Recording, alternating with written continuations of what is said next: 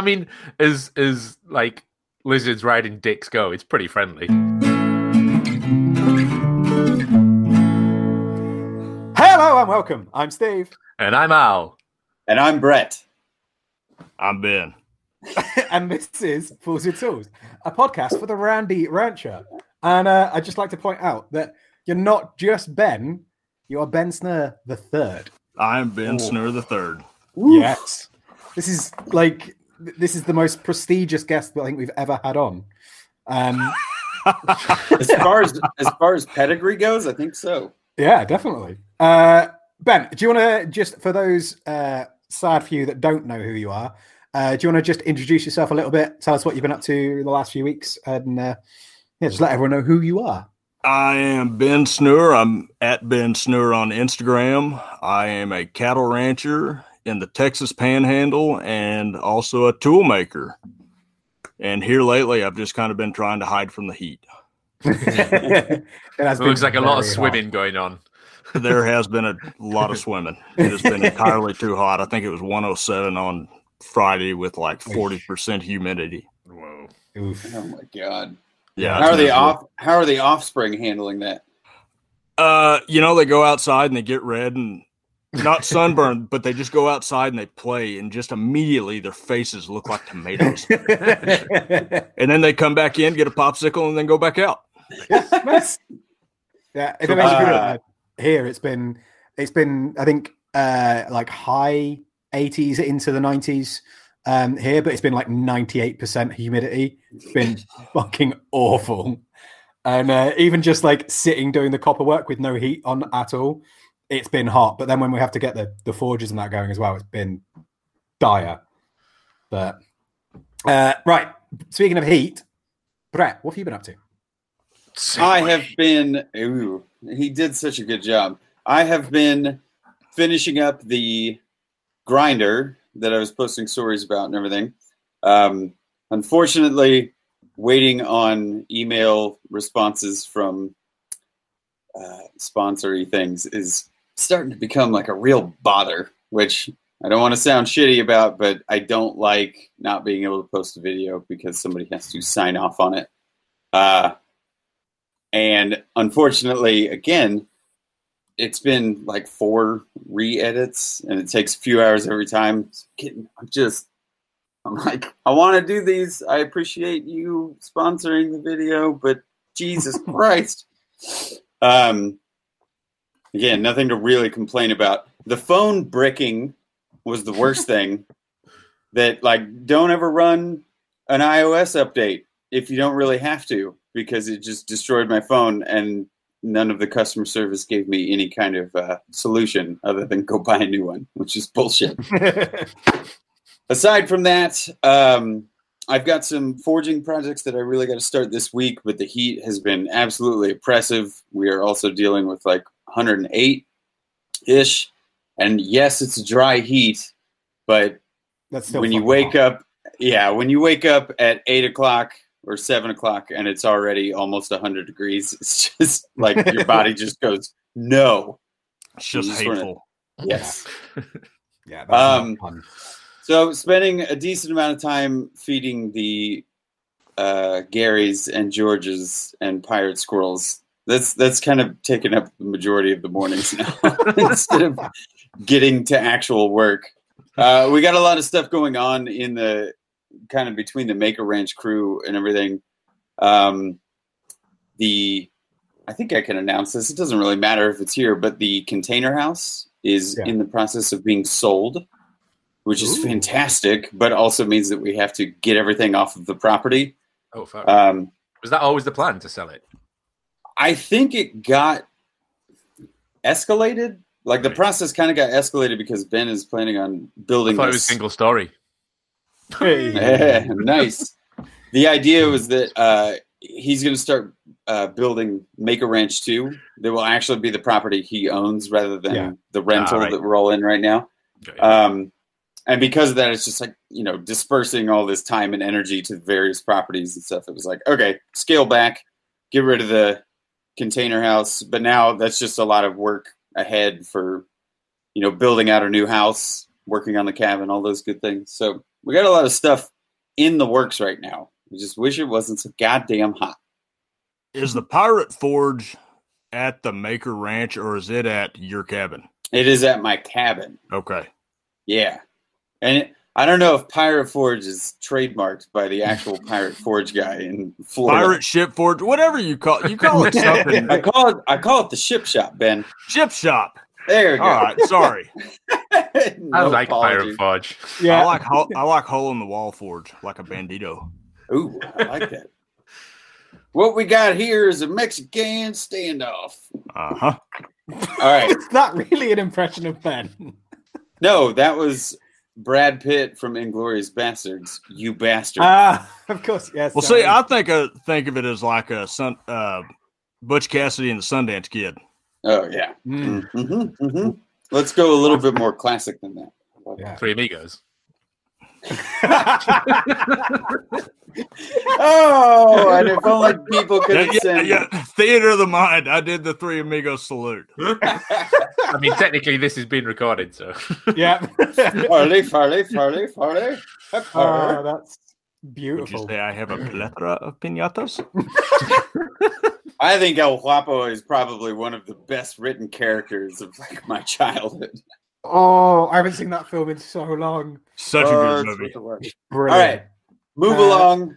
Yes. No real updates from my end. Al, what about you? What have you been up to? Talking of the heat, don't waste my motherfucking time. For the first time, I was in the shack and I was woodworking. Apologies, I've been doing a lot of woodworking. And just with a fucking full-on, because I have to have one of those big-ass face masks because of my beard. I can't just have like a regular dust mask. And it might have been like 95% humidity, but it was like 99% sawdust, the atmosphere in the shack. And I'm just there sweating my balls off, just like full sawdust everywhere all day, playing in this massive slab. And it was just so fucking hot. And I was just like, I feel so sorry for anyone in like an actual hot country that has to do like any kind of like physical activity, like woodworking or forging or anything that's like requires energy and like physical movement in the heat. Fuck me. Yeah. It was just like everything is just like, and these slabs are ridiculous. Like they're about £450 each. Mm-hmm. And this morning I rigged up like a chain hoist in the roof so I could actually start to lift these things up. But lifting them up and down is like all well and good, but I've still got to flip them around. Yeah. So I'm there like trying to flip this 450-pound fucking slab. Is this for that 20-person table? Fuck yeah. Right. Yeah, and there's two of them because they're going. I'm going to joint them and then put them side by side. Yeah. The problem is it's actually longer than the workshop because I had to build an extension on the workshop for it to fit in. But it's basically the width of the workshop as well. So I'm in there and I'm trying to maneuver this thing, and it's the height and the width and the length of the shop. So there's nowhere for me to stand. So I'm like standing like under it with this thing above me. It was basically like when I built the fucking shack, and I'm there like lifting the thing up with my legs. It's like this is how I die. Yeah. Like luckily it's on film. Hope somebody edits it well when they come and find the camera. Yeah, I'll take that responsibility. Thanks. I'd say not to forget though that's not even like, it's not like you're even just in the shack doing it. You've had to extend the shack out to be able to do it as well. Yeah. And that photo you sent, like where you've got the two slabs in, how the fuck do you get in and out of the door? Because there's like that much space either side of it. So I've got to climb over it. So I spent most of the time just walking up and down on the slabs, and then like shifting them to the side, putting my feet like in between the trestle tables. Fuck me, it's such hard work. But the thing is, like, I've spent like 2 solid days on it now, and I haven't even started building the fucking table. I've been building like router sleds and like cranes in the roof so I can lift the thing, and all these trestle tables and all this stuff that I'm having to make in order to make a table. I guess if you were doing like production shit, this would be fine because then you could just keep making tables. But I'm making one table, and I've got to make all this shit just to make one fucking table. But yeah, it's going to be great. It's just really, really hard work milling something that big. Yeah, I do not envy you there, man. But it's beautiful. Fun. Like now I've taken the edge off it, and you can actually see the grain and stuff. Oh man, yeah, I can see why people like woodworking. Yeah, it's oak, isn't it? Yeah. So I bet that smells beautiful. It smells amazing. Yeah, I love oak. Yeah, man, that sounds like fucking torture. Like, I'm not envious of you at all. Because I suppose as well, you're only doing that in the evenings, aren't you? This is true. Yeah, so it's still muggy as fuck, but you've spent all day being hot and yeah, fuck that. Yeah, I, on the other hand, I have done nothing outside of work. Like, the evenings have been fairly relaxed, which is nice. Like Monday, Tuesday, Wednesday, we were doing a few other bits, and had some plans to go and see some friends, but they had to cancel. So ended up having some nice chilled out evenings, which has been really, really good. It's nice kind of being able to do nothing at the moment because, as we've all said, it's fucking hot and I don't do well in the heat. But yeah, like the work stuff has been busy. I think everyone's probably seen the post that we've put up. We've cancelled all the classes until March next year.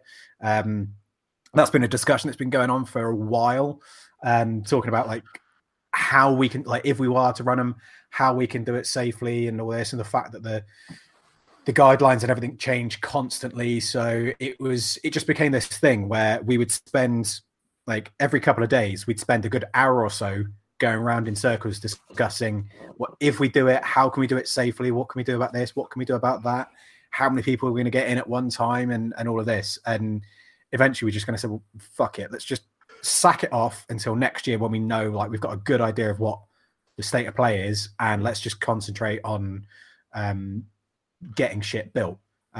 So it now means that we're turning the teaching workshop into a production workshop, and we're just cracking on with stuff. Next week is going to be a bit more exciting because we're working on with the guys are doing a load of axe making. I've got some other bits that I've got to do, but I'm taking at least a day to do a couple of axes as well. So that'll be good fun. But we have got a little bit of maintenance to do beforehand because I think it was on Thursday and Friday. I broke the power hammer twice. And one of them, like on Thursday, it was one of the dies had come loose and basically got worked whilst it was loose. And we think that's cracked, like the dovetail that seals it in place, which is not good. But we've looked and it's like, okay, we can keep using that for a bit. We've got some more dies on the way anyway, so it's fine. If it explodes, then just don't be in the way. That's kind of our attitude with it at the moment. And it also has a load of nuts that hold on the kind of where the ram comes down. There's like a disc with a slot in it that it comes down through, and that's got a load of nuts that hold that on. And Friday afternoon, Joe finished early, but he's had me making a load of stuff on the power hammer because I don't like using the power hammer, just because I'd much rather do it by hand than using the hammer for it. Mostly because the stuff that I'm doing is like simple tapers and stuff like that, and I just find it fucking boring. I'd rather do it by hand because that's part of the job that I enjoy. And I love using power hammers, but just not for repetitive, simple shit like this. So he had me doing this just because he wanted me to get some practice in, so that in a couple of weeks I can take over doing a load of the handle work, and they all get made on the power hammer. So he leaves at lunchtime, and literally 5 minutes after he driven out, one of these nuts just fell off, and whilst I was in the middle of forging, so like dunk, dunk, dunk, dunk, dunk. Ah, shit! What fuck? What do I do? I just stopped everything, turned the machine off, and was like, "Where has that nut come out from? What have I broken now?"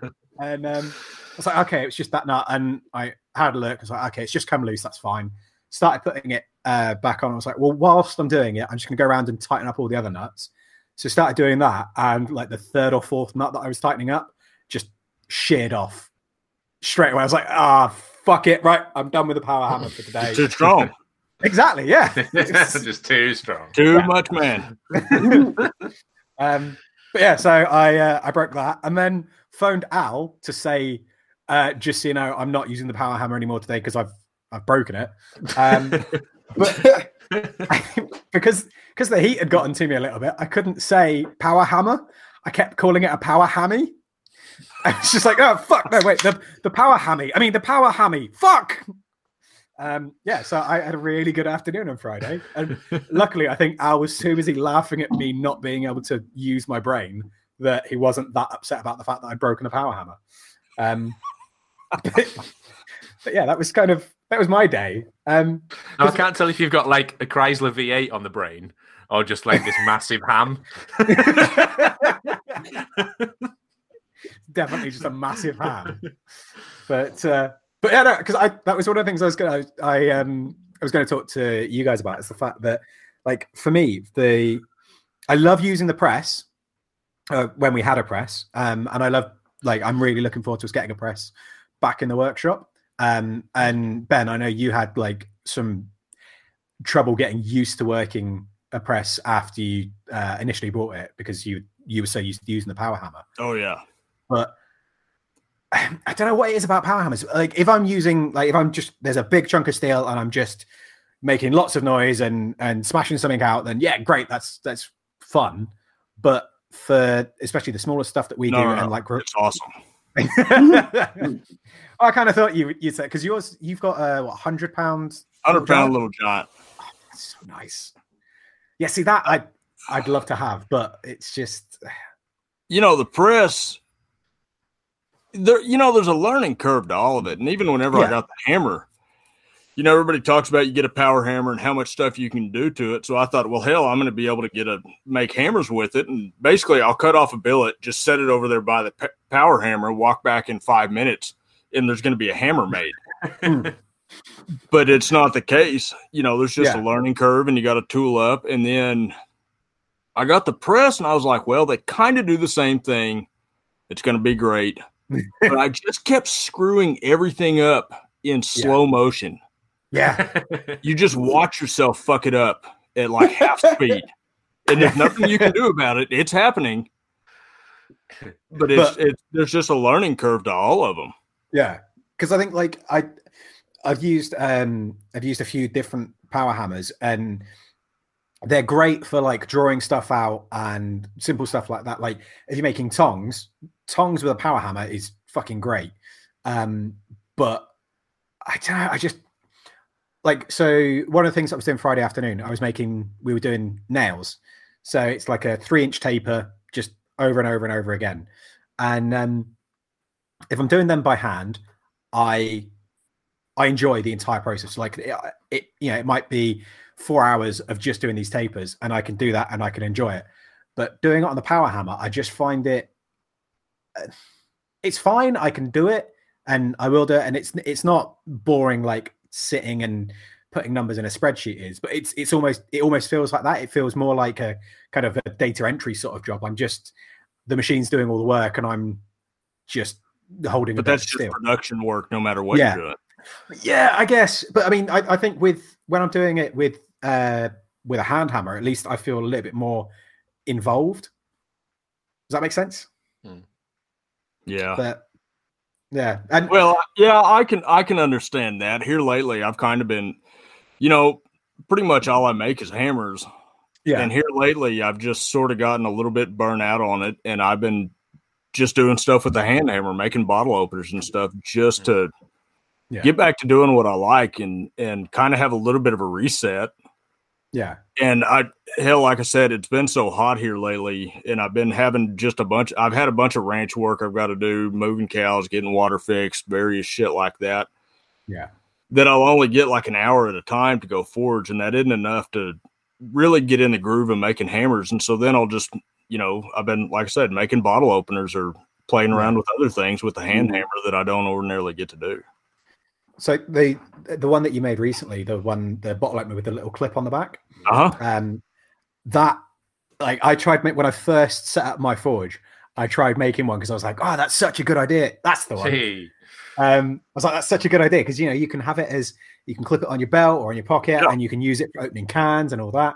And I remember trying it then, and I mean, this is like 4 years ago, I think, and I could not, for the life of me, get it right. And it was just because I was completely inexperienced and didn't know what I was doing. Yeah.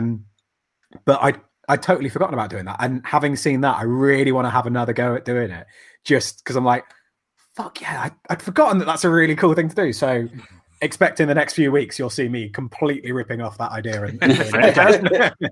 But it'll have like dragon scales on this. There you go.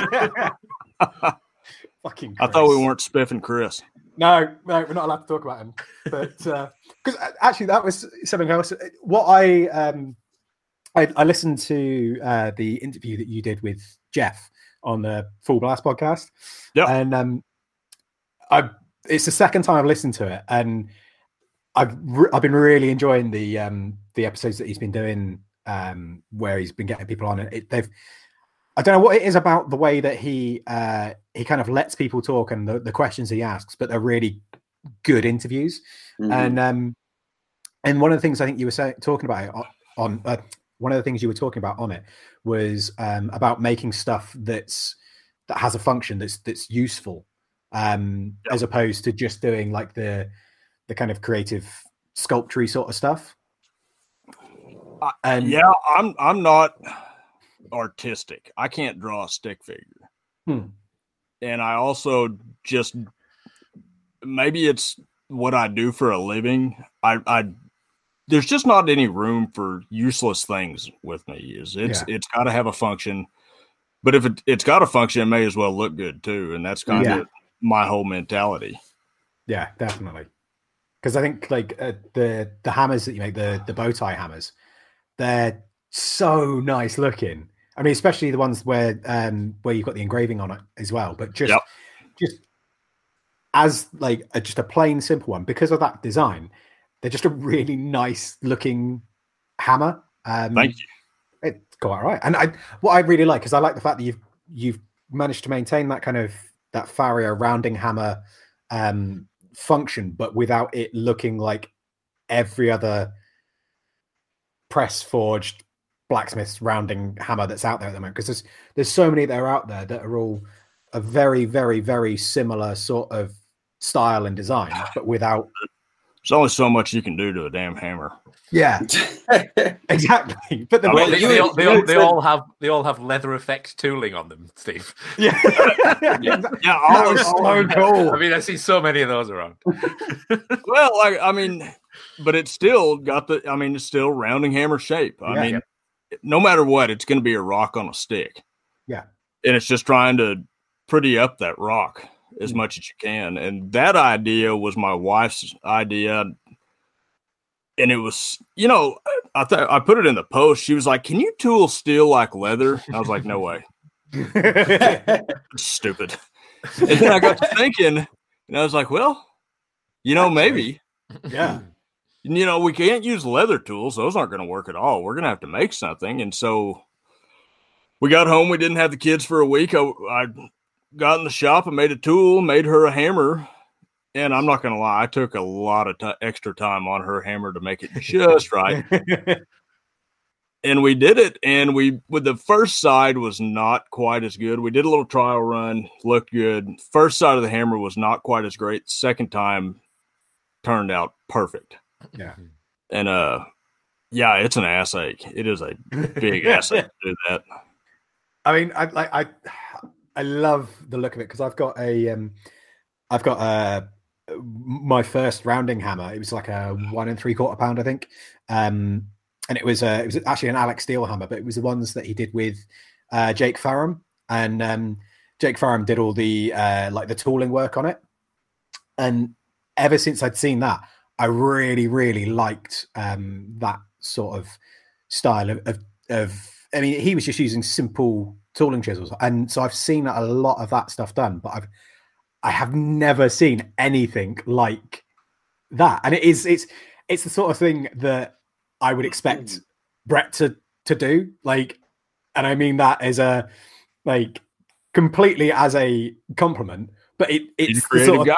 Yeah, and it's the sort of thing where he'd go like, "Oh, well, I do a lot of leather work. Maybe I could just actually, yeah, fuck it, I'll do that." But at the same time, I would fully expect Brett to try and do it with a leather stamp, and then go, "Of course, oh fuck, I broke 30. I thought these were made out of tool steel. Come on, what the hell?" Leather stamps are generally not made out of tool steel. They're just kind of bullshit steel. Yeah, I mean, because they don't have to be hard. Yeah, right. I think we've got some that are out of pewter or something. Yeah. Oh golly. Yeah, they're all soft. Speaking of soft metal, I went and played golf a while back. Why would you? That's what golf balls are made out of. Well, I mean, once a year I play golf with my brother-in-law, and I got mad at golf, and so I went home and I stuck one of my golf clubs in the forge. See, I was just going to mash it flat in the power hammer. I don't know what golf clubs are made out of, but it completely melted like lead all over the floor of my forge. Gross! Well, I got like 50 golf clubs because they were giving them away for like 10 pennies each at a car boot sale. Yeah, and I kept going back throughout the day, and they just kept dropping the prices, and I just went at the end of the day. So I've got in the shack, I've just got a whole fucking bunch of golf clubs, and I'm like, one day I'm going to do something with them. But is it all just bullshit? Yeah, don't forge them. Oh right, fuck. Now I don't know. You might be able to work them cold. Shit. Yeah. I wonder. I have to Google it now. What are they made of? Some are made out of steels, but this one damn sure wasn't. I wonder if it's like aluminium or something. They're like really grainy. It's like really gross. I don't know. I've cut into one, and it was not nice. Like I said, it just melted. Like blade. The blade? not the wood one. Like a wedge. Yeah. So I used to work in golf course maintenance for like 6 years of my life. That's what I did. So there are. I don't know what. I don't know what kind or what brand you were using, but there are the mixes that they use have to have, I guess, similar to like knife making. There's springier, softer stuff that's mixed in with your harder stuff, and brands like Callaway and all these and Ping, I think they'll do like titanium mixes, right? Where they're super durable so they won't dent, but technically it's not like hardened tool steel or like a hardened knife steel. So it's not about having this rebound into the golf ball, like as you hit it, it's not the springy nature. It needs to be super tough so that when you dink it into the sand or into super hard dirt, you don't break your golf club. They worry more about the durability of the club rather than like the driving capabilities. That makes a lot of sense. Technically, you could just make a driver with a head the size of a cinder block, and you because of physics and things, you may end up being able to get a further drive, but it'll do weird shit to your swing speeds. Like the technicality. I had a Ping golf club that I carried around the back of the pickup for a long time, and I'd hit rocks with it.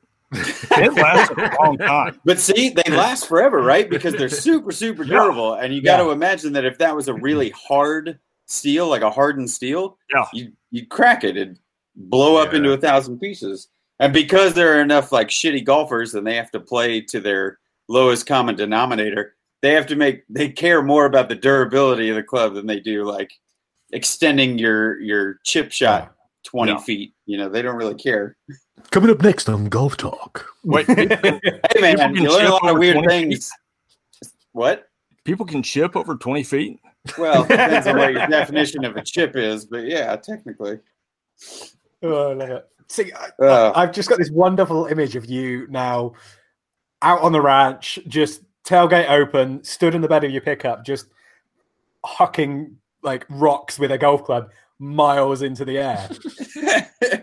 You're vastly overestimating my golf talent. It started out right. Yeah. And I was not in the bed of the truck, just beside it, and like just kind of rolling them along the ground. And swinging as hard as I can. Yeah. Hitting rocks. I remember years ago, in the UK, we've got this thing called the Young Farmers Clubs. And it's basically because in rural areas, obviously, there's a lot of space between you and your nearest neighbor. And so a lot of younger people don't get a huge chance to socialize, especially in the farming community, because generally you're either working, and so we used to have these clubs where you could all get together and hang out on that, and they used to do different like you go on different days out, and they'd organize trips and all this, and it'd be like a tour of a factory or whatever, or go paintballing or something. And we did one, and it was like a golf day. So if you imagine like 30 or 40 farmers between the ages of 14 and 27, all descending on a golf course, quite a nice posh golf course, with like, so you fit like 4 people in a car, so 3/4 of them are drinking at 10 in the morning before we've even got there, and just basically just hitting golf balls as hard as humanly possible. But same as you, like, everyone's absolutely terrible because they've got no technique to it whatsoever. So these balls are like, they're going off in all directions, but they're not really going very far. And there was one guy that actually knew what he was doing. So every so often he'd just go up and be like, give people a few tips. And I was like, okay, I'll listen to what he says, and nipples up and back like bent and all this, whatever the fuck it is. And swung and hit. And it was one of those moments where it's like it starts flying through the air and it's going, fuck, this is going really far. And then it's about 10 meters away from hitting someone in the side of the head before I'm like, 4! I missed them by about that much. It was fucking great. The whole golf deal, it's a drinking game. Yeah. It's great fun, it's just an excuse to walk around or drive a golf cart, hit something, and drink. Yeah.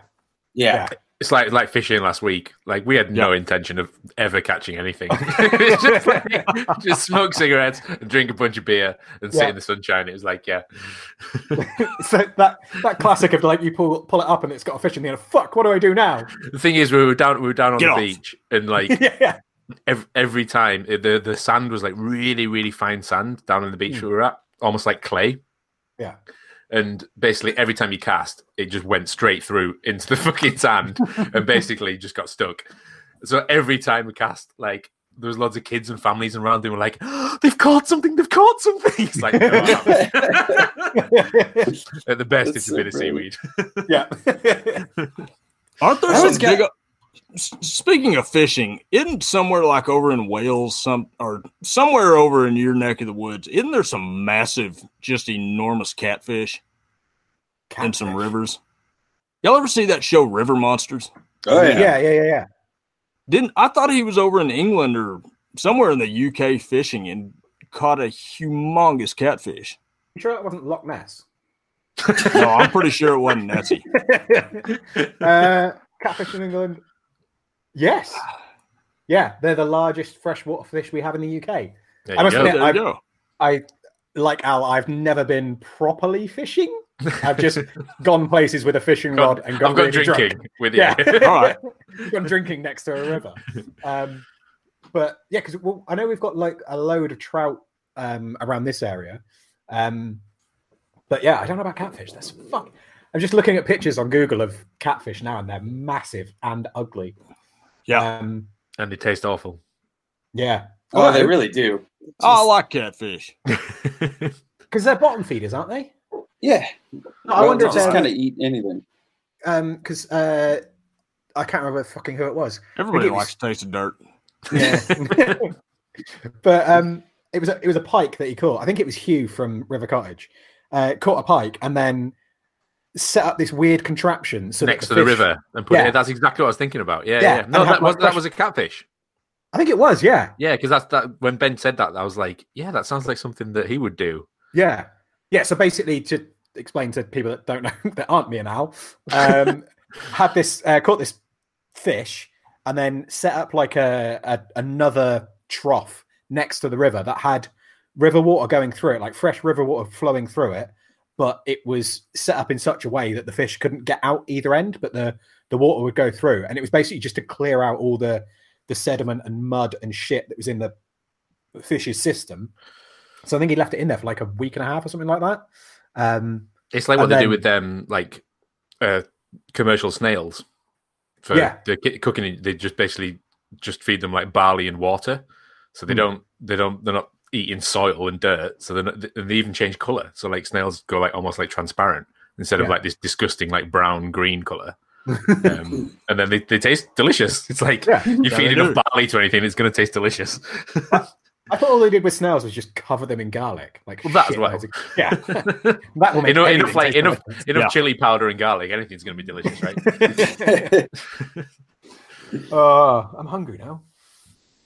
Well, now all I'm thinking about is just the weird little like offshoot hobbies, not even hobbies, but dumb things you do that take hours and hours. Because like, think about a round of golf or going fishing. You don't go out for like a half hour and just call it quits, regardless of whether you catch anything or get a hole in one. 18 holes of golf takes fucking forever. 18 holes of golf is entirely too much golf. 6 holes. That's all I give a shit about. That's all I'm good for. See, nobody needs to play 18 holes of fucking golf. Yeah, that's very true. We used to. Okay, so my job was grounds crew maintenance, right? Like mowing fairways and moving holes around and weed eating. We had to show up at 5 a.m. to get started because we needed a few hours of getting everything mowed before golf would show up. And without fail, it was just a bunch of 60-year-old retired white dudes or mostly retired white dudes with a ton of money because it was an expensive golf course who just spent the entire day shanking balls into every other direction rather than the one that they needed to, and flirting with the cart girls to see if they could, if they still got it, and just drink a ton of beer. This all sounds great. And then there was a bar at the end. For 6 holes. The bar was at the end. But yeah, here's the kicker is that like I'd see these guys start around, 6:30 would be like the first round or the first tee off. And I would be almost done working for the day 7 hours later. And those guys would just be finishing. I'm like, your entire morning has been spent doing this, and now you're all hammered, and like I'll watch you drive your super expensive car home, out of the parking lot. Just like, I feel like you probably didn't get much accomplished today. And the reason I'm bringing this up is like, at least with forging, I could spend 6 to 8 hours forging and know that I've made progress, and it's super fulfilling. So Al, you made all these tooling situations to deal with the project that you're working on, and even though it's not progress on the project, you're making progress on the project in a sense. When it comes to like fishing, I know it's to like get a little escape, go relax. We're not spiffing Chris Cash, but he loves going fishing. And you just spend hours and hours and hours on the water. Like maybe you catch something, maybe you don't. But why is that so important to people that it becomes this hobby, or like go spend $2,000 on golf clubs so that you can not be good at golf? But you do it on the weekends. You got to have something to relax. You enjoy forging. If you did it like Steve's doing that as a full-time job, you're doing it all the time. It's like him saying he runs a power hammer. It's just work after a while. Yeah. It's like me making hammers. It started out as just a hobby and it was fun. And now I still enjoy it, but it is work. And so I want to do something else. I don't want to go hit golf balls, but I want to go fly fishing. Yeah. There you go. I think it's a weird one because it's that whole like, what do you do to unwind? And we've touched on it a little bit before about the whole like, if your hobby turns into your job, then it no longer becomes a hobby. You no longer enjoy it. Like I haven't been down to my workshop and worked in there for a while. That's more because of a different situation than because I don't enjoy it. But at the weekends now, I still I'll still go to the workshop and work on fun things and do some fun projects. But at the same time, I'm also more and more kind of looking at the other things that I want to do. And I love the idea of going golfing or going fishing, but doing it purely for the social and drinking aspect of it. Like I remember I was thinking about when you were saying about these rich white guys going for playing a few games at your local club, Brett. But not your local one, the one that you were working in. But when I was 18, 19, one of my friends gone away to university, and he was back for like a half term or a weekend or something like that. And him and his dad always used to go golfing because he used to live in the Philippines, and they used to be able to go out golfing and when it was nice weather and enjoy the sun and it was all lovely. And so he got me and another friend, because he was back, like, right, we're all going to meet up and we're going to go golfing. And he wanted us all to wear Hawaiian shirts and Bermuda shorts, which was like, yeah, fine. Why wouldn't you do that? Except this was in like February in England. So it was fucking freezing cold, sideways rain. Luckily I wasn't driving. So I had a hip flask with me thinking like, oh, I'm not going to need it, but I'll just grab it anyway. And at one point I'd go out, I'd swing, like get my ball as far down the green as possible. And then I'd just go stand in the bushes because it was like half a degree warmer, but where there was no air movement, just supping out of this hip flask. And yeah, that I would quite happily do again. But I think I'm kind of with Brett at this kind of like hobby pastime thing, bit of escapism. I kind of feel like there needs to be something at the end of it, like whether you've made something, like an end product. Yeah, like with fishing, you can come home with a fish. Yeah, like with golf, it's like, will I just do it again? I can see.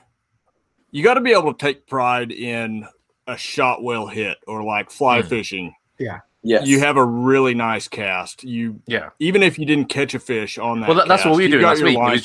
It was just super nice casting. It's like who had the best cast or the furthest cast. It's like, we were never going to catch anything. It was just it's kind of that joy in that, and you can take pride in that. And another thing I do, we shoot. We're in Texas. We shoot guns. We shoot skeet, and then we shoot long distance. You do not. I shit you not. We do. But like if you're out shooting past 1,000 yards, you hit you hear the ring of a target at a mile. Yeah. That is it's just like, well, shit, I can go home. That I feel great. Let's have some beer. Good drop. Yeah. And it's just taking that joy out of just those individual moments of whatever that activity is. Well, it's that thing of self-improvement and being competitive, not with everyone else, but with yourself, and going, fuck yeah, that I know I did that. I know that's really good. And I know that's better than I did last week or the week before or whatever. And being able to look back at it and say, you know what, I've done a year ago, I couldn't shoot further than 500 yards and still hit the target. Now I can shoot 1,000 yards and I can hit the target 9 times out of 10, sort of thing. Like it's like playing golf or throwing axes or doing anything like that. It's about those incremental improvements that make you take pride in your ability, whether that ability has any use whatsoever outside of that very specific thing. Like, if the apocalypse happens and we're all like fucked and trying to survive, being able to hit a golf ball into a hole 100 yards down the fairway is not particularly useful, but you might be hunting rabbits. Yeah, exactly. Yeah. That's the thing, is there's always these things where you go, actually, I could use it and do this. And yeah, you can. But I think like having something where you can see those little incremental improvements, it's kind of, it's like with me going to the gym. Like I feel a genuine sense of accomplishment when I beat a personal best, because it's that whole thing of improvement. And I feel relaxed and good and great afterwards because of the endorphins that get released and all of that. But even just being able to say, like, I have no interest in being able to go up to someone in the bar and say, I can lift this much weight. Look at how great I am. Now, I don't give a shit about that. But that, like, for me, like that internally, that feels good. It's like, fuck yeah, I'm better than I was yesterday. Or better than I was last week. I think you hit the nail on the head there, Steve. It's when it becomes serious. So I can absolutely understand people playing around at golf. It's when people take it seriously, and it, like, surely then the fun is out the fucking window. and also nobody else cares. Yeah, I can. Yeah, I went and did some long range shooting competitions. I did 2 of them, and I said I'm never doing it again. This isn't fun. It's too serious. I just want to hang out with my friend. Yeah, really. Like I just want to sit around, hang out with my friend, shoot for a little bit, and then drink beer. Yeah, it's not fun once it became. It wasn't fun at all once it became a competition. Yeah, because once it becomes a competition, once you're taking it seriously, it then becomes like being like a profession because you have exactly, and that's when it stops being enjoyable. Yeah, but also it's not personal. Like if it's a hobby, like you're doing the hobby because you like it.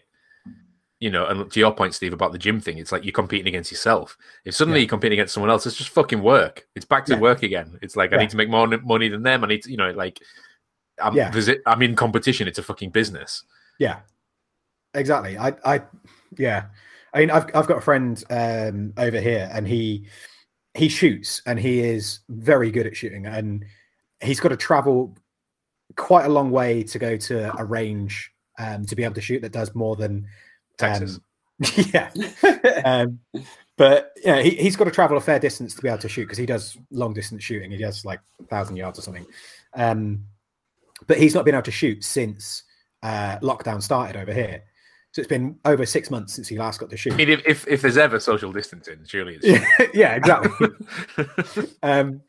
But like, and he's done competitions, and the club that he's part of, they really want him to take it more seriously and to do more competitions and all that. And he's like, no, I do this for fun. You know, I have to drive for 3 hours to get here. I want to be able to just shoot and enjoy it and not have any pressure, not have any worries. I just want to be able to enjoy shooting without this sense of, oh, well, I've got to do this. And if I'm having a bad day, that means it's terrible. Like, no, if I'm having a bad day, then I'm just going to go to the bar instead. Like it should be fun. It should be enjoyable. And adding that pressure onto it just makes it suck. Yeah, man, that's such a good way of looking at it though. Like why do we require these things, but also when do they become, not necessarily when does it become work, but it was the people, and I'm going to keep going back to the golf course. It was the people that would show up and you knew just because you could see it from a mile away, like, okay, super expensive golf bag. And I don't care if these guys are rich. I don't care if they just have expendable money. It's the idea that you spent $10,000 on a set of golf clubs. You're terrible at the sport, and you're out here every weekend not trying to get better. I can't really look at the guy and go, well, screw you. You're not taking it serious enough. He does whatever he wants. Yeah. He's having fun. He's having a good time. It was the people that would come out there and go, well, you know, I really didn't do well this week. I shot 2 over, and you know I'm really trying to get into what? Get into like Pro-Am? What are you trying to do? No sponsors are coming your way. If you're not out here to enjoy it and you're taking it seriously because you're challenging yourself, the appreciation should come out of that rather than kicking yourself in the butt. You're 60 years old and you think you're going to be Tiger Woods all of a sudden. Yeah, exactly. It's never going to happen. Yeah, I loved rock climbing, and I wish I was still doing it as much as I was in the past, but it's such a self-serving sport until you get to a certain level. Like they will tell you, like, if you can climb these kind of things indoor or outdoors, you might want to think about it because you could make money going and doing your hobby. But I would say 99% of people that climb or that I climbed with, no one's ever going to get sponsored. And it is 100% your own deal to either get better or just go and like scramble around on some rocks. It doesn't really matter. Like if you're taking it serious because you wanted to get better, then you'll see, muscle development and strength development. You'll do a cool move on a wall and you'll be like, hey, that was really fucking crazy that I went upside down and then held my entire body from 2 fingers. There are cool moments like that. But I don't really remember going to the gym and having people be like, I don't know, man. I've been on this thing for 2 weeks and I can't get it. I'm losing my mind. No one got that angry because it was like, you're a glorified child right now. You're climbing on stuff. No one's gonna say you're not a good person because you get back on the monkey bars. Yeah, exactly. Go do some more pull-ups. I don't know. Yeah, I mean, like I really like that analogy. I'm the gym that I go to. I know that there's a lot of guys that take it really seriously. Like there's people that do compete, but even out of those, the vast majority of them compete because they enjoy it. It's an added bit of fun and a bit of challenge. Like they don't take it very seriously. They're not expecting to get sponsored or anything like that. But there's that kind of friendly competition, like a Sunday morning football league versus, actually taking it seriously and actually being like, no, I can't. I've got to do this. I've got to do that. And yeah, I think it's finding that balance between. I swear every week I end up saying it's finding that balance.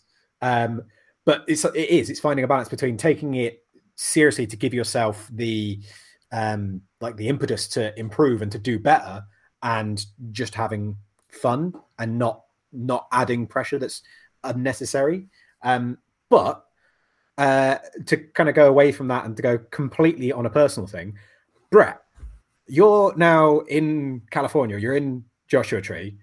I've seen photos of Ben and Mike and Jess and everyone climbing all over loads of rocks. Is there not like a shitload of places there? Like, obviously it's a bit warm to be doing it at the moment, but are you going to be taking it up again now that you're over there? That's the idea. I mean, the parks have been closed since shutdown. Of course, yeah.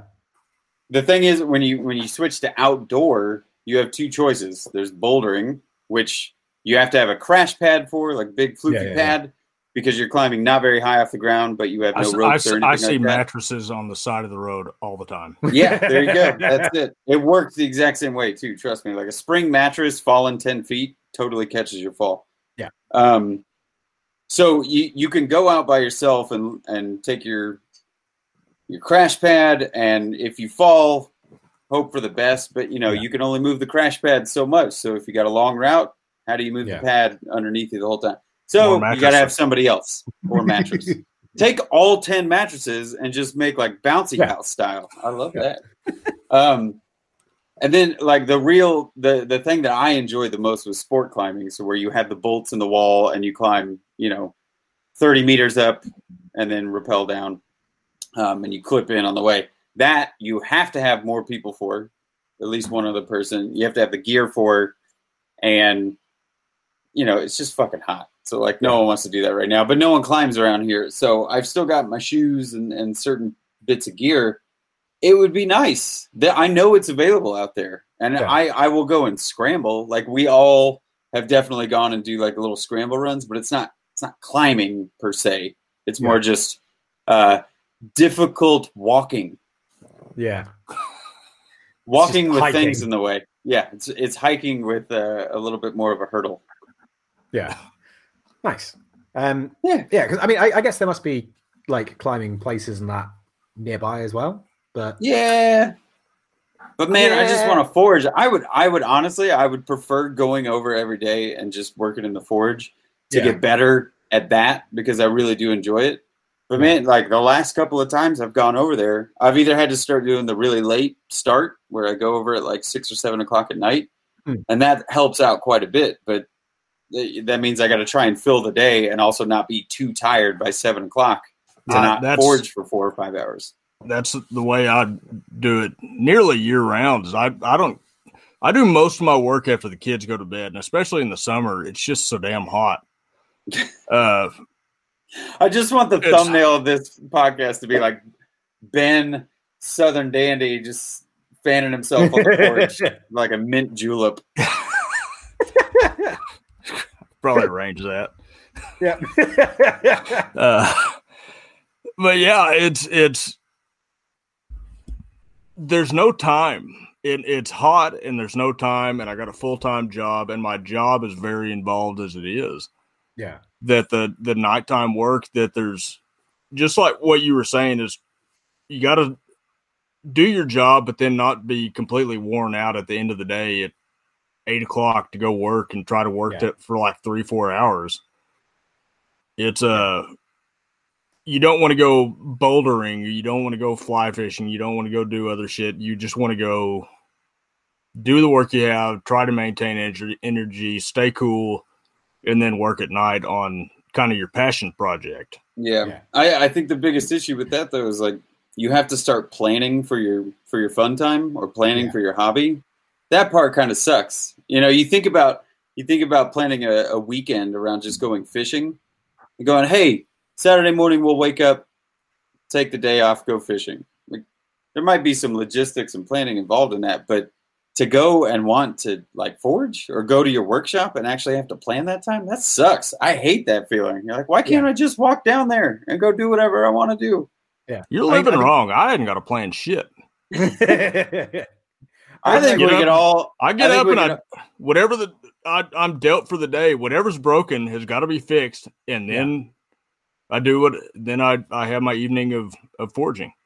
Yeah, I mean, because that was like something that I could probably talk to you for fucking hours about like the whole being a rancher or a farmer or anything like that. It is just the vast majority of the time is either, I think you said, like getting water to places or fixing things that are it's broke. Fixing shit.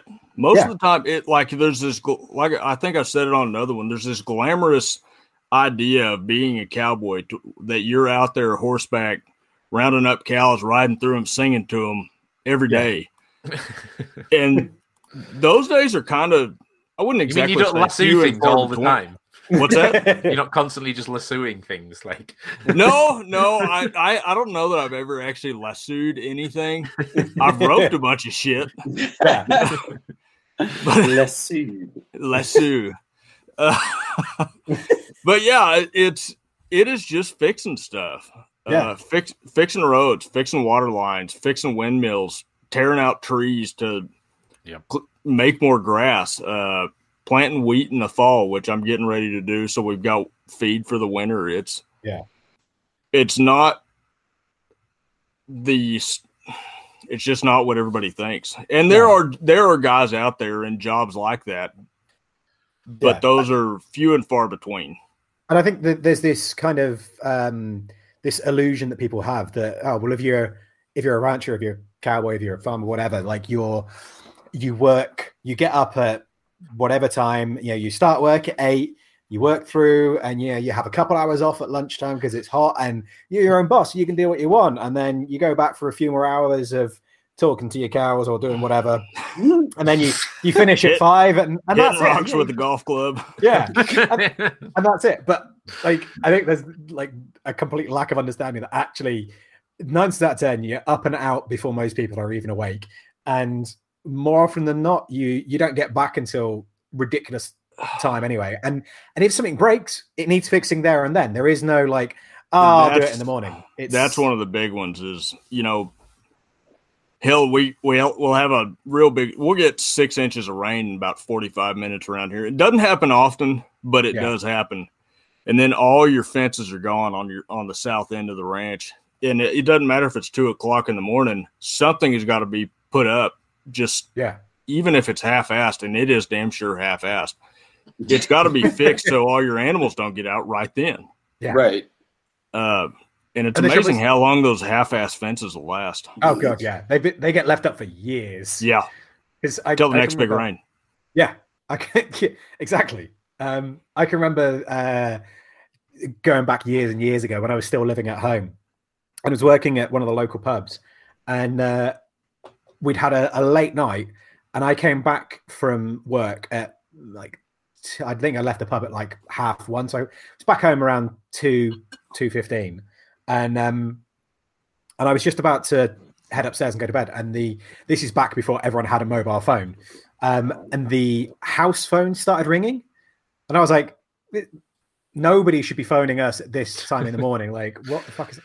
So I kind of picked up and was like, hello. And it was one of Dad's farmer friends who had been contacted by the police because a bunch of cows were out on like an A road, like a dual carriageway. Luckily, it was 2 a.m, so there wasn't that many cars around. But the police had to like shut down the road, and they were trying to find out whose cows they were.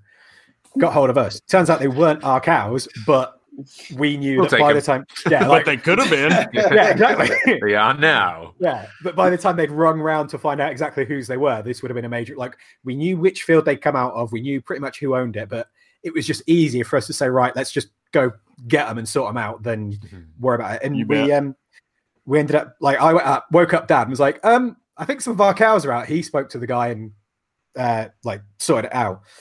But that was it. Like then we had to get up, go out, round up these cows, bring them all in, count how many were there. Eventually got hold of this other farmer. This is like a few hours later. Someone else had got hold of the other farmer and then driven out to where we were to say, oh, there should be like 50 of them and there's only 46 here or whatever.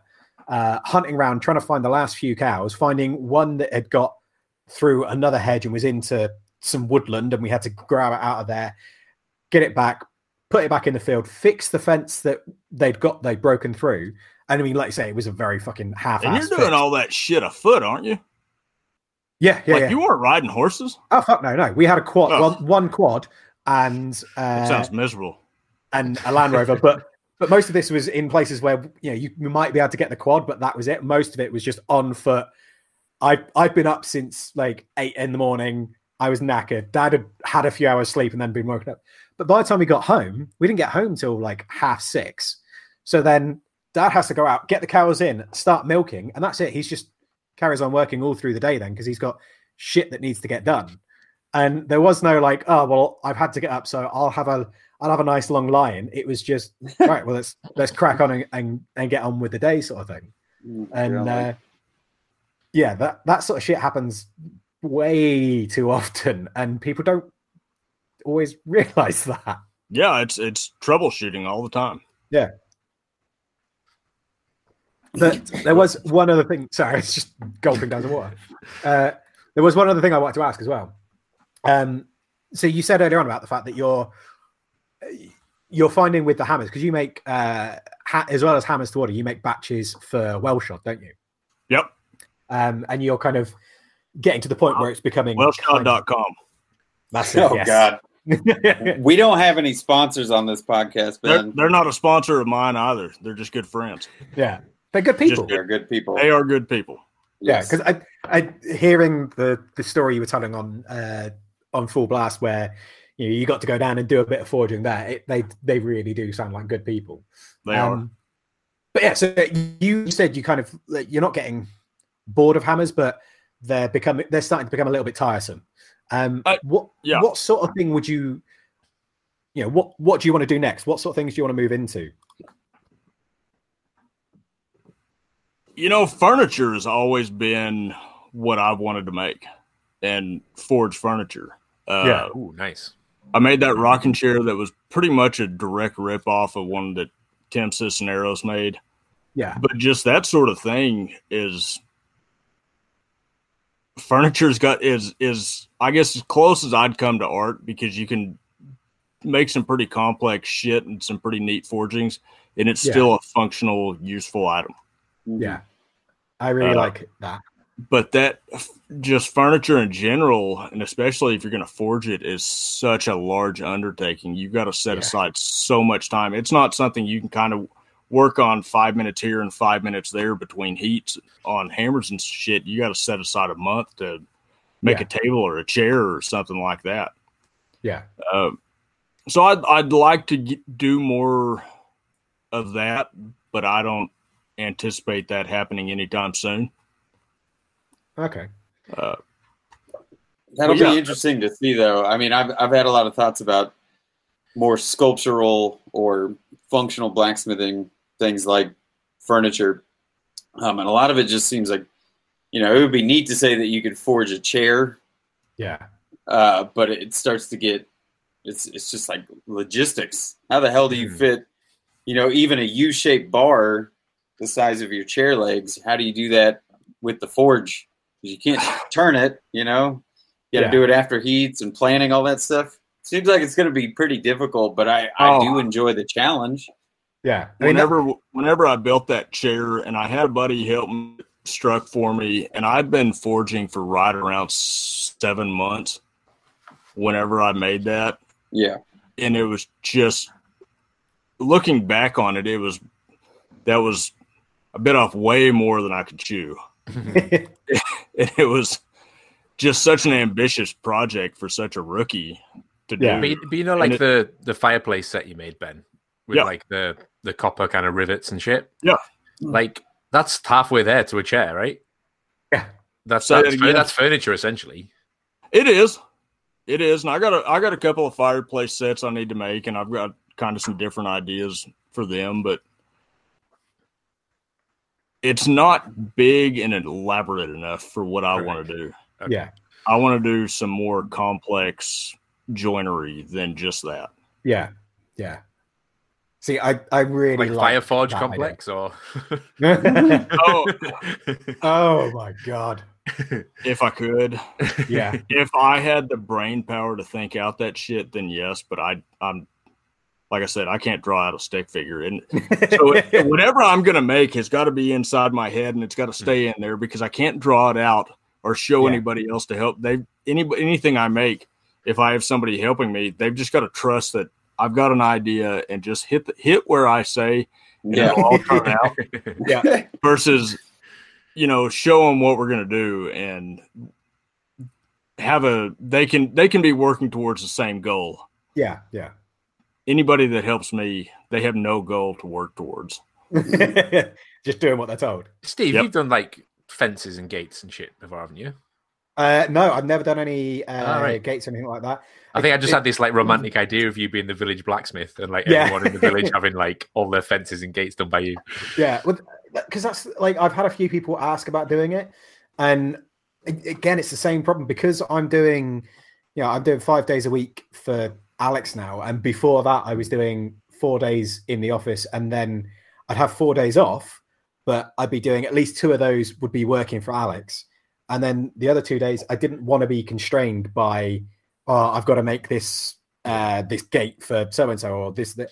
But at the same time, I now kind of wish that I had done those projects just because it's the same thing. Like I really have a desire to make larger, more elaborate pieces. And I think furniture is a really good one because it allows you to do the same sort of scale and the same sort of creativity as a sculptural piece, but it still has that functionality. You're still like, for me, the thing that I don't like about doing sculpture myself is the fact that there's no criteria for judgment.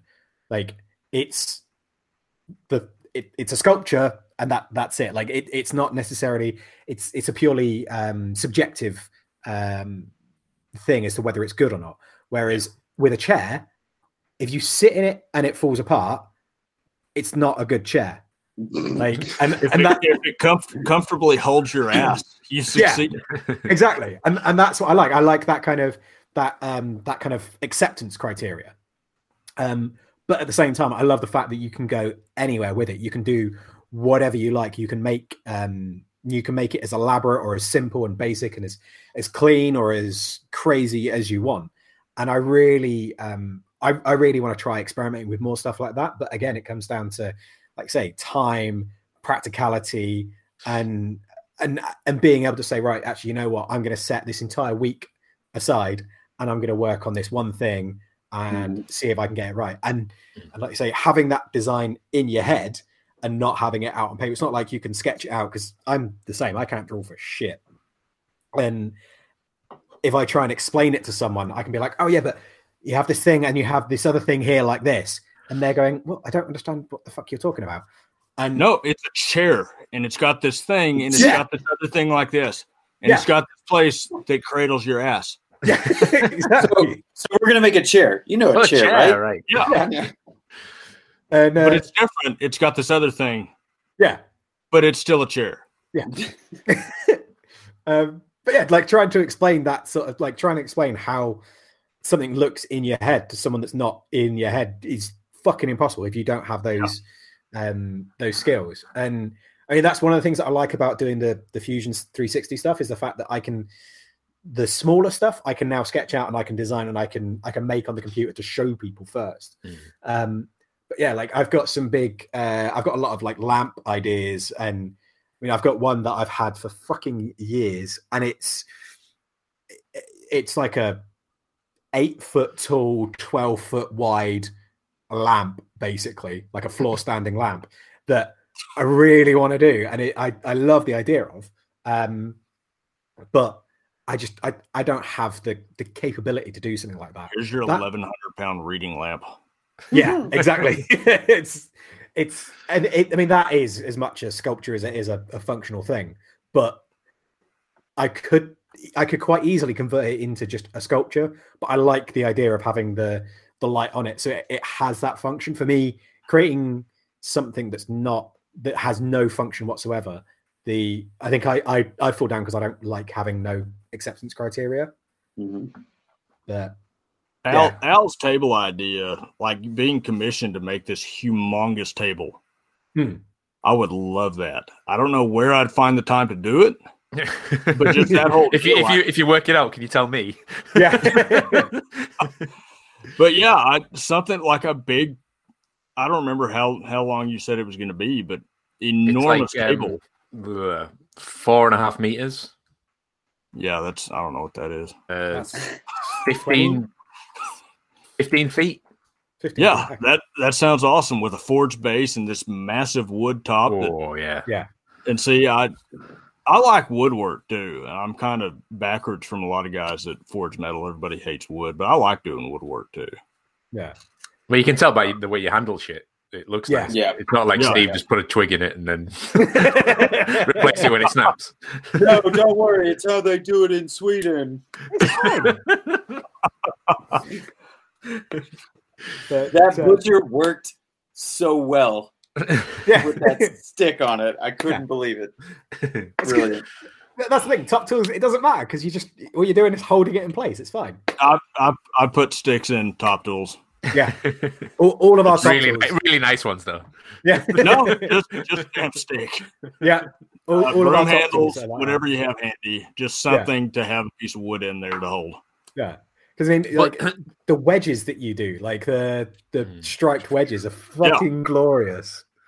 But is that what it's going to take, Ben? Is it going to take someone to commission you then? Because I would never have made a fucking banqueting table in a million years. Like, I have to learn joinery. I have no idea what I'm doing. I would do better off doing it on my own, right? With no time constraints. Like, you've got a month to make this chair or whatever. Go to it. Actually, it'd be better off if they said you've got a year to do it. Yeah. And then I will sit around and you wait until the last month. Yeah, I'll think about it for 11 months and then I'll start on it. Yeah. So with I don't know how it works with the kind of ranch work that you do, but do you get like a busier time of the year and a quieter time of the year, or are you just full bore all the way through the year? Spring and fall are generally busier. It's time you work your calves, planting wheat, that sort of shit. Summer, it's just kind of maintaining water. Yeah. Winter is maintaining water, breaking ice, make sure they have the stock tanks have not got 4 inches of ice in them, and then feeding in the winter. Okay, but so do you reckon you might be able to kind of like, if you mentally set yourself aside some time and said, right, I'm going to take in the whole of this month, every spare minute I've got, I'm going to work on making a whatever? No, I'll be making hammers instead. That makes sense. That's right. I'm not exactly burnt out on hammers, but it's grown. It grew a lot faster than I had ever anticipated. Yeah, and just keeping up with demand, because I can only make so many.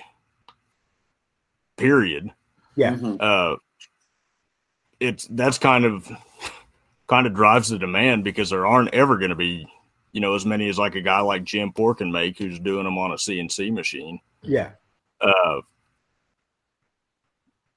I really need to just set out a time and say, like, one day a week will be furniture day. Yeah. And then I can do all the rest of it time, but that one day is me time, and I'm going to make something that I like. Yeah. And just sitting down and doing that. Yeah, I think that's a really important thing, especially when you're doing, because you are at the point where, like, say, your craft has become your hobby has become a job, because you're not in control of what you make. It's not like a case of, I'm going to make a load of stuff and then I'm going to make what I want and then put a price tag on it, and if people buy it, great. You have commissions to make all these hammers, and that's what you're known for. They're going to sell. So I think it is really important to kind of try and put that time constraint in of like, actually this 1 day of the week or this half a day or whatever, like is what is me time. It's the time that I get to make for me, and that's it. Yeah. Because I'm trying to do that at the moment with work. I've said to Al that I want to do 4.5 days a week, and that Friday afternoon is my playtime. Whether that means that's when we break shit like a power hammer. Exactly. Yeah. On Fridays, I'd like to break something in your shop. Thank you. You're welcome. Everybody's going to be happy. Yeah. But that's when I get to either work on commissions that I've been asked to do, or just make fun shit, or even if it is just me going, actually, you know what, I'm just going to practice making nails because I know I need to practice at it, or whatever. Like it's that time where I haven't got to worry about what's on the to-do list. It can just be, I need to do this, or I want to do this, and I can just do that.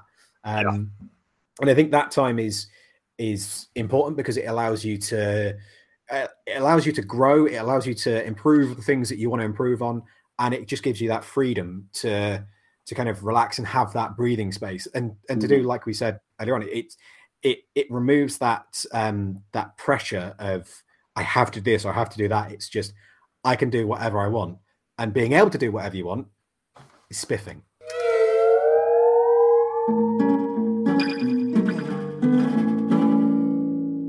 People that we think that are spiffing.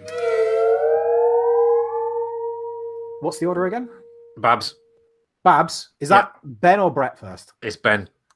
Ben, you are first then, my friend. Fantastic. Who would you like to spiff? I would like to spiff Leah Aripotch.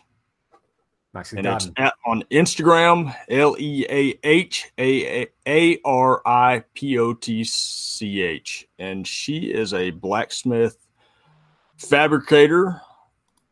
And what's crazy is her work is not even really my style, but it's just so incredibly neatly done. It's so creative. Really, really neat stuff. Yeah. Yeah. It's like just scary enough as well. There's like something in it that's just the right amount of creepiness. It is. It's really incredible work. Yeah. I mean, like just looking, because this is a page that I've not even heard of before, and looking through it whilst we were discussing who we're going to spiff, like there's just some incredible stuff on it. It's so those plant monster things are amazing. Yeah. All the teeth and shit. Yeah. She has got a centipede necklace, and there is nothing in the world I hate more than a centipede. And just looking at it kind of creeps me out, and yet I can still appreciate it. Yeah. Mm-hmm. Yeah. I mean, and what I love is the fact that it's not just forged stuff as well. There's so much other stuff going on in the actual work as well. It's fucking incredible. Oh God, yeah. I've just seen the centipede necklace. It's horrid. That's terrifying. But glorious at the same time. Yep. Yeah. Good shout. Babs, which means Al, you are next. I would like to spiff our good friend Dandles at the Wonky Workshop. He's in the middle of, I think, basically rebuilding his whole workshop at home. And I've been kind of following it on Instagram, and it's just a testament to like overkill. Like, I love fucking code, right? For someone as like rogue as me and amateur and bullshit and just like bodge jobs, I also really love like building shit to regulations and going above and beyond. So it's just like bomb proof. Like the shack is way fucking above what it needs to be. Like just the construction. Other than size. It potentially could be like 10 times as big and made out of the same shit and still stand up. But he's just doing everything like way over than it needs to be, and it's just going to be rock solid, like a bomb proof. And I'm hoping he's going to make a video out of the build because he's putting a lot of work into it. But it's just like problem solving along the way, and seeing people I love seeing people like roof shit and just build structures is really satisfying. Like seeing them come from nothing and just being built. So yeah, I'm assuming everybody follows Dandles, but if you don't, go check him out. Wonky Workshop. Yeah. Nice man. And he also put me in touch with the dude that I got the slabs off. So it's a double spiff. Of course, yeah. Yeah, good shout. Yeah, we love Dandles. Bless him. Babs B. Brett, you are next. Yes. So I'm going to spiff a hardworking smith that I think most of us know, but I've been following Caleb Wahlberg for a while, ever since Chris Cash presented him to me. I don't know. That sounds weird. But Caleb's great, like quick and dirty tool production, just making stuff that does the work. And I'm getting a guillotine from him because I've been wanting one for a long time. And as much as, I'd love to support every smith that I'm buddies with. Cliff Dufton happens to make stuff that's so goddamn nice. He also charges a very good amount for it, and I love him. But Caleb, gets stuff for the general working man, or those of us with maybe not so much of a wallet behind. So turns out some product. Yeah, he really just makes a lot of stuff. Now, if you haven't noticed, his tools have been on sale for like years. So, they're cheap. Go look them up. Caleb's doing a good job. Support the guy. He's working hard, making cool shit. I know Adam C. has got the T-shirts of him too, and he's got his goats and everything. Plays music. Seems like a genuinely awesome dude. Nice. Caleb. Is a guillotine the same thing as a shear? No. Guillotine tool for a blacksmith it's like a spring swage, but without the spring in it, so it allows you to. Oh yeah, shit, yeah, you literally put it on the anvil. Yeah. All right, so it's not a big shear, right? No. Cool. Yes, good shout. Yes, cool. Right. Yes. Yeah. So that being said, I am gonna. I fucking hate the pair of you. I'm gonna go with another blacksmith as well, actually.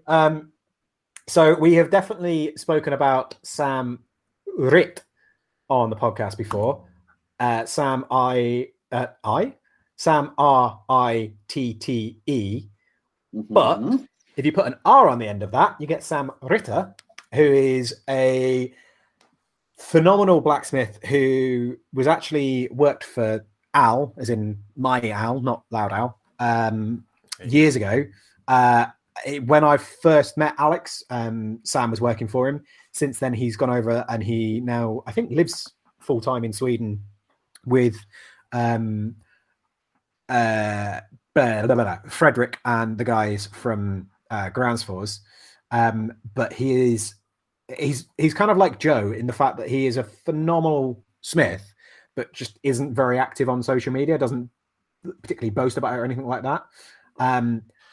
But yeah, Sam is incredibly talented. He's not incredibly talented. He's incredibly skilled. He has worked very, very hard to be good at what he does. And his work, what little work he puts up is always incredibly cleanly forged, really inspirational. Very much kind of like, one day I'll be that good kind of stuff. Obviously, working with the guys at Groundsforce, there's a lot of axes and stuff, but there's also quite a lot of sculptural things, like some really nice candle holders and shit like that, and just really this nice. Guy? Yes, that's it. Yeah, just some really nice work on there. So yeah, I would definitely suggest you go and check out Sam at Ritter Forge. Like I say, he's still already following him. Perfect. He's part of the Swedish guild that I am not even going to try and pronounce the name. Norrhalsingegardmyndigille. Exactly that. That one. That was fucking beautiful. So yeah, if you want, you can go check out those guys as well, because they're all very good. But yeah, that's it. Is there any other business? Anything else you guys want to talk about? Yeah, I've got a public service announcement. Yep. If you're welding like a crane rig, like a hoist in the rafters of your roof, and the roof's too low for you to wear your welding helmet, make sure that you've got like ear protection on, because all the sparks from the welding go in your ear.